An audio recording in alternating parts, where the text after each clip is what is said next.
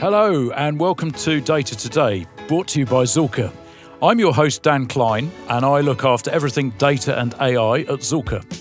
We're living in a world of opportunities, but to fully realise them, we have to reshape the way we innovate. We need to stop siloing data, ring-fencing knowledge and looking at traditional value chains. And that's what this podcast is about. We're taking a look at data outside the box to see how amazing individuals from disparate fields and industries are transforming the way they work with data, the challenges they're overcoming, and what we can all learn from them. Everything we do in the modern world creates data, and nothing creates data more so than international trade. At the centre of that lies shipping.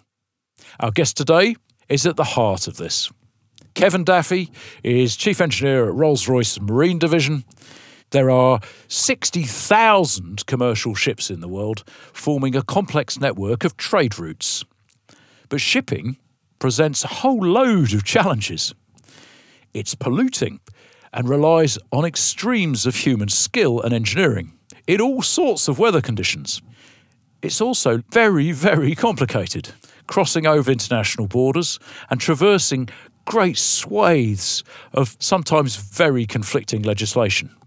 And that's before we talk about the vast flows of information that keep these ships moving and the shipping lanes open. Where did you start? What got you into marine engineering? Yeah, good question.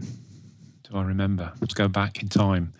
So the first 10 years of my life, I spent my time in the steel rolling mill industry, doing automation and electrical and drive systems. Really enjoyed that business. You know, watching hot steel rolling and controlling it. It was a sort of a multi-variable problem, controlling temperature, width, thickness, shape, profile, you know, with actuators and things like that. And you're trying to roll lots of steel of various different grades as quickly as you can, consuming huge amounts of power. I did that predominantly as an engineer and sort of a team leader of a small team. And then I got into sort of engineering management, but mainly with variable speed drives, you know, drive systems. So my background is electrical drive systems, software, controls. And then the Type 45 destroyer program in the UK kicked off around about 2000. And the company I worked for did the complete integrated electric propulsion system. And I was plonked in as the chief engineer. And that's where I started in marine. So around about 2001, I started in marine industry as the chief engineer for that particular program. Really enjoyed that program, building 20 megawatt propulsion units and power electronics and drives.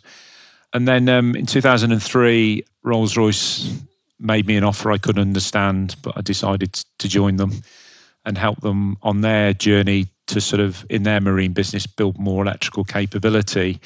And I did various roles. We bought a company called VT Controls down in Portsmouth. I worked down there for a couple of years. I had a really interesting 3 years on secondment into the UK Ministry of Defence, into defence equipment and support between 2008, 2011. I was Chief Marine Engineer Electrical. I was also a naval authority, so I was there to sign off the power and propulsion and steering or manoeuvring systems, as they were called, for various ships. And I was involved with Type 45 again. The first 3 ships, I was involved with sea trials and permitting them to do their sea trials and then signing them off for the Royal Navy to say that they were safe to go to sea from the perspective of their propulsion and manoeuvring systems, and played around with submarines and provide technical advice. And then for sort of 4 years, I wasn't involved exclusively in marine. I was helping Rolls-Royce develop their electrical capability, and I was working with university technology centres. I was ending up as director of 5 of them, and we were developing electrical technology mainly for aerospace applications. Did some marine stuff, working on power electronics and battery systems for marine and supporting our marine division in some of their product developments. 2016, I went across to Rolls-Royce Marine Division and was Director of Engineering and Technology. And in the middle of that, I sort of took on the role of running what was called Ship Intelligence, which was looking at autonomy and data. And that's actually where we met, Dan, was indeed in Norway. In Ålesund, I think it was. Yeah. So I'm interested in If you scroll forward to 2022, in your mind, what's the sort of emergent challenges, if you like, for marine now? I mean, where are the challenges for you now? Coming out of COVID, there was all of a sudden a massive change that happened in marine in terms of a focus on sustainability and how does the marine industry meet the challenges around getting towards a net zero industry by 2050. You know, the IMO really pushed forward with some hard-hitting requirements. You know, it started looking at the regulatory regime. So, you know, people are looking at what is it that we can do to get there, but it's not going to be feasible to sort of bring every ship alongside and change out its power plant and put in some sort of super-duper power plant that will be net zero. That's going to take a long time, and we don't even know what the technology and the fuel is that's going to do that. There's a whole range of different solutions there. So one of the things that can be done in the interim is actually how do we optimize the way that we utilize ships? There's a lot of data on board ships, and we know that the way ships are sailed, you know, especially sort of cargo vessels and dry cargo vessels and oil carrying vessels, they charge off at sort of 19 knots and they arrive at ports, they stick around outside of ports and then they dock and unload. There's nothing there that sort of takes into account that if you slow down a ship, you use a vast amount less power. So, you know, if you drop by a couple of knots, you could drop 30% of the power requirement, and therefore you drop emissions, you save fuel. Then there's no optimization at the moment of the way that we bring ships into ports, as it were. So if you think of the marine industry and shipping as a process, then there's a lot of process engineering work that could be done to optimize that. And I think, you know, we're a pretty chaotic, unoptimized industry that needs optimizing, and data allows us to get there. You've got lots of external disturbances like the weather and tides and currents. And again, a lot of that is predictable, and forecasting is quite accurate for weather. Winds are pretty predictable. Tides and currents are very, very well known. So again, all of these provide you with marginal gains. You know, your own power, nature might be able to help you, for instance. So again, you've got this opportunity of taking this higher level view of optimizing everything. So any ship potentially could be optimized around its process effectiveness and how much fuel it consumes and how much CO2 it emits. So now in 2022, you're at MTU and you're based down in Friedrichshafen with Rolls-Royce. But you've described the power plants that MTU produce as the Ferraris of the marine world. All I can hear now is Jeremy Clarkson in my ear saying, you've basically given Ferraris to all these boat captains and you're now going to say to them that they have to drive them like a gee whiz. How well is that going to go down with these boat captains? The high-speed engines that we design and develop are performance engines, but they're optimized for certain vessels. You know, we use them in luxury yachts, for instance, production yachts and mega yachts. They're used in tugboats, they're used in work boats, crew boats, they're used in certain ferries, especially fast ferries, and they're used in a hell of a lot in naval applications. Many of those applications, you need power density and you need performance. So, for instance, a tug is a good example because tugs work in close proximity to ships which generally are larger than them. If you've got lines attached, it's very easy for the tug to end up being broached and turning over, and that happens. So you want really, really good manoeuvrability. When the captain puts his lever forward, he wants performance. So that's why you have the performance. But the engines they can also be optimized to maximize efficiency. But yeah, you're right. There is a cultural aspect of how do you control the driver, the captain, the navigator to then take a different approach. So fast ferries normally trying to meet a timetable. If you're trying to meet a timetable, you can't afford to have too many way of delays. So when we bring data and insights to the captain, we have to be conscious that we're providing advisory. You know, if you drive differently, you could save this.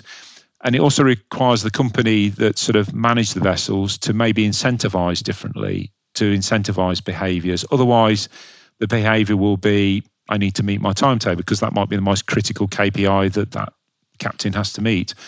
The other thing you have to remember as well is that the waters in harbours and rivers is quite congested, and there's a load of unpredictable things that can happen. Really, the information that we provide in terms of insights or where we're going with it is these are advisories. They're there to help you.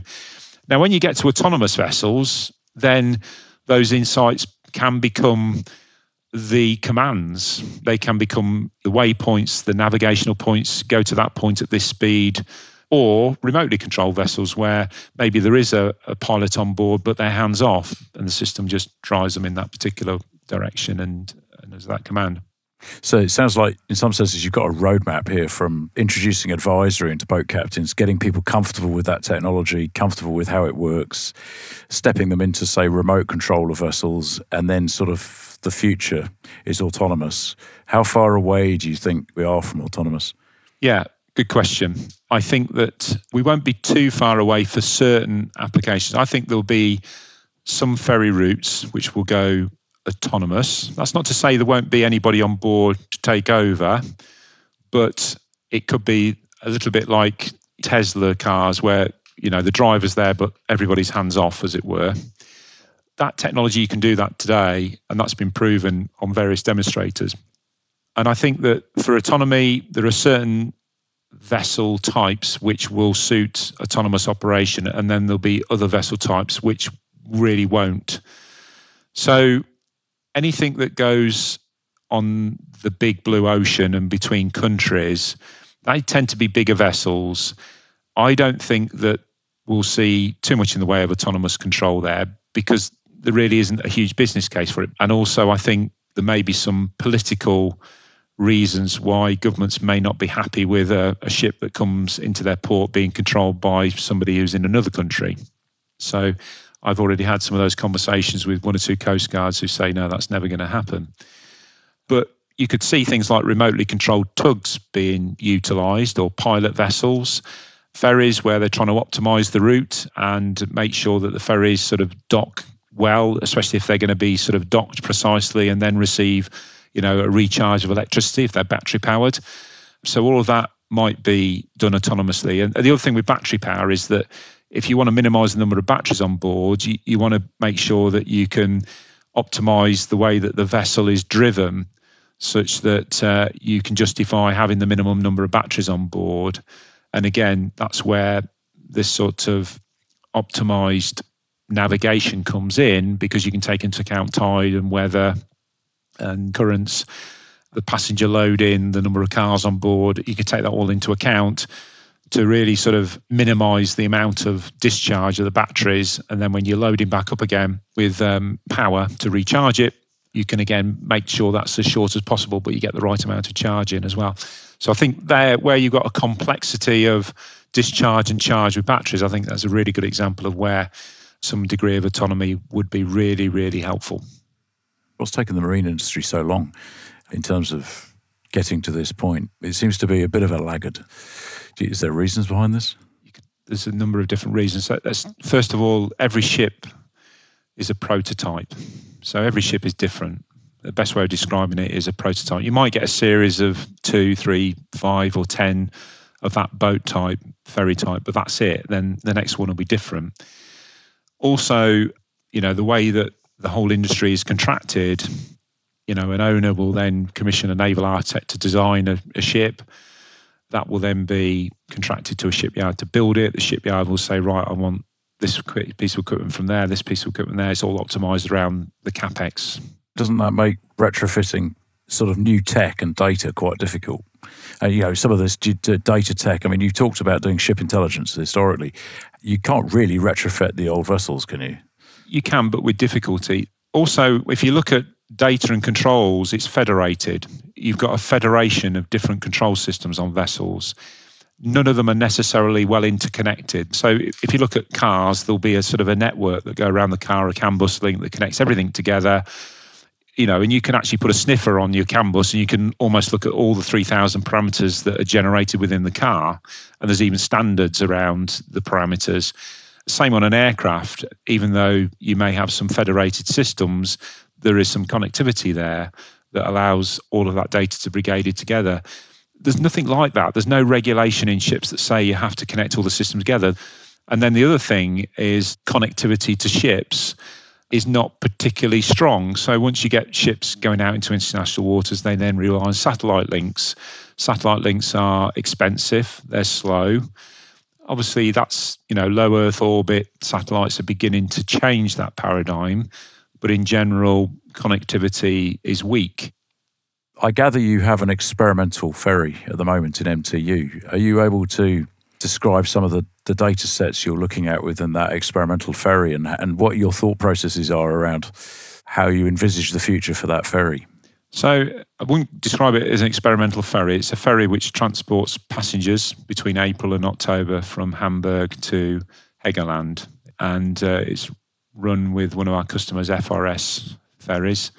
So it's a high-speed ferry that's got 4 of our engines on, our Series 4000 engines on. These are the Ferraris we've been talking about, yes? These chuck out a combined total of 8 megawatts out the back of the vessel through water jets and propel it at well over 30 knots. It moves very quickly through the rough of the North Sea, as it were. So our customer there is basically allowing us to help them optimize how they operate and maintain the vessel by us instrumenting up the engines and the propulsion system. And we've been using it as a way of developing additional functionality that can be used for both advisories on board the vessel, as well as ultimately we want to bring it out to fleet level so they can look at this ferry alongside others ferries in their fleet, and they can get some quantitative view and insights into their operation. For them, they're looking to how do they reduce the cost of the fuel that they use, because obviously passengers pay money. That's their main revenue source. Bit of money is made on board from selling them cups of coffee and food. And then obviously on the negative side of the P&L is the cost of the crew and the cost of the fuel and the cost of the maintenance. And they don't have a huge maintenance window. The vessel comes alongside at 8 o'clock in the evening.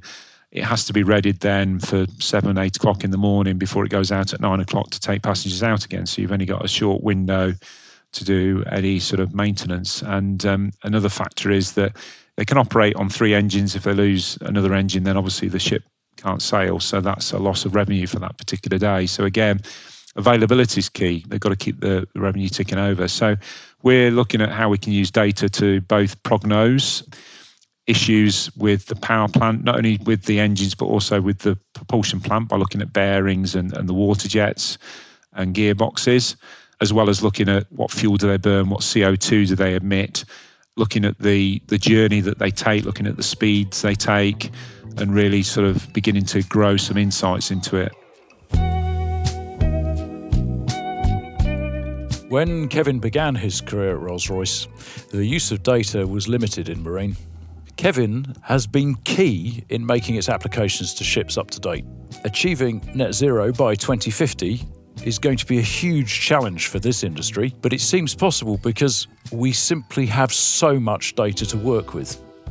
It's true that the marine industry has made great strides in their mission to modernise, developing autonomous technologies like they have with self-driving cars and implementing satellite connections like those used in the aerospace industry. Data collected by ships gives the industry an idea of how to continue formulating and optimising these methods. However, additional factors such as boat captains, passengers, the weather, tides, sailing times, and fuel costs, they've all got to be taken into account when formulating new methods of effectiveness, making it an extremely complex process. So, how does the industry use datasets to optimise ships' performance? It's understanding your process. So if I go back to the steel mills, you used to log a lot of data from the steel mills. You're looking at the quality of the yield, everything that comes out of it. And you're looking at, well, there's some sensitivity here. Something's happening here that I don't understand. I need to understand it. And if I can overcome that, I'll increase my yield or reduce my energy. It's the same on a ship. It's really understanding as much of the context as possible. So, you can get some insights by just looking at engine power, maybe exhaust temperature, and that will give you some idea about how well the engine's performing. But we want to look at, okay, you've got 4 engines on board. Is one engine taking more power than the other? Is that an engine problem or is that a water jet issue? Is the water jet getting fouled? Over time, this ship is using more power to go at the same speed, but other things are not changing. So is the hull getting dirty? What's the cost of cleaning the hull? How long does that take? If I clean the hull and I take 2 days of revenue out to clean the hull, but I put it back into service, but I'm using less fuel, will I save money?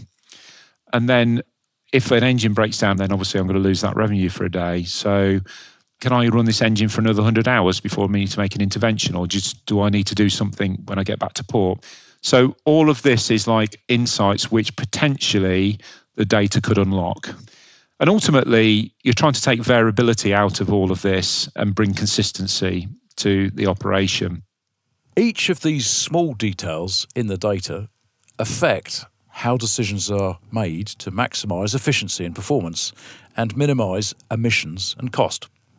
While ships are travelling, not only are they collecting highly valuable confidential data, but they can also hold protected information about their owners and operators. In the data world, legislation, national boundaries and regulation are big topics. Now that the marine industry is using the same satellite connections as aircraft, data is on the move across these legal boundaries. Questions begin to arise around data ownership and control. You can have a ship owned by one nation, flagged to a different nation, and in international waters or territorial waters, depending on what it's doing. So, who then owns and operates that data and insight, and where's it stored? Are you able to give us a view as to some of the complexities that are involved in data being on a vessel and being moved off a vessel, even when you've got a ship moving around the world? Yeah, it's really hard to be general about it because you have to get into specifics. I mean, ultimately, the data's owned by the owner of the vessel who's operating it. It's their ship, they're paid for it, all the equipment on board, and any data it generates is theirs. If they pass it off the ship, then obviously they have to be cognizant of data protection laws, which can exist in different jurisdictions. Certain technologies and the data associated with them can also be subject to export control. OE equipment manufacturers might not like their data being shared with one of their competitors because there might be intellectual property that's embodied within it. So now you've got a really complex mixture of challenges around what you can do and who can see that data. So the techniques we can use is to use anonymity, just to say that's data from a ship. It might be a tugboat, but I don't know whose tug it is.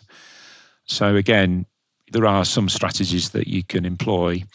When it comes to naval vessels, you've now got national security that comes into play and who can see the data, especially if there's anything related to context like position, load profiles.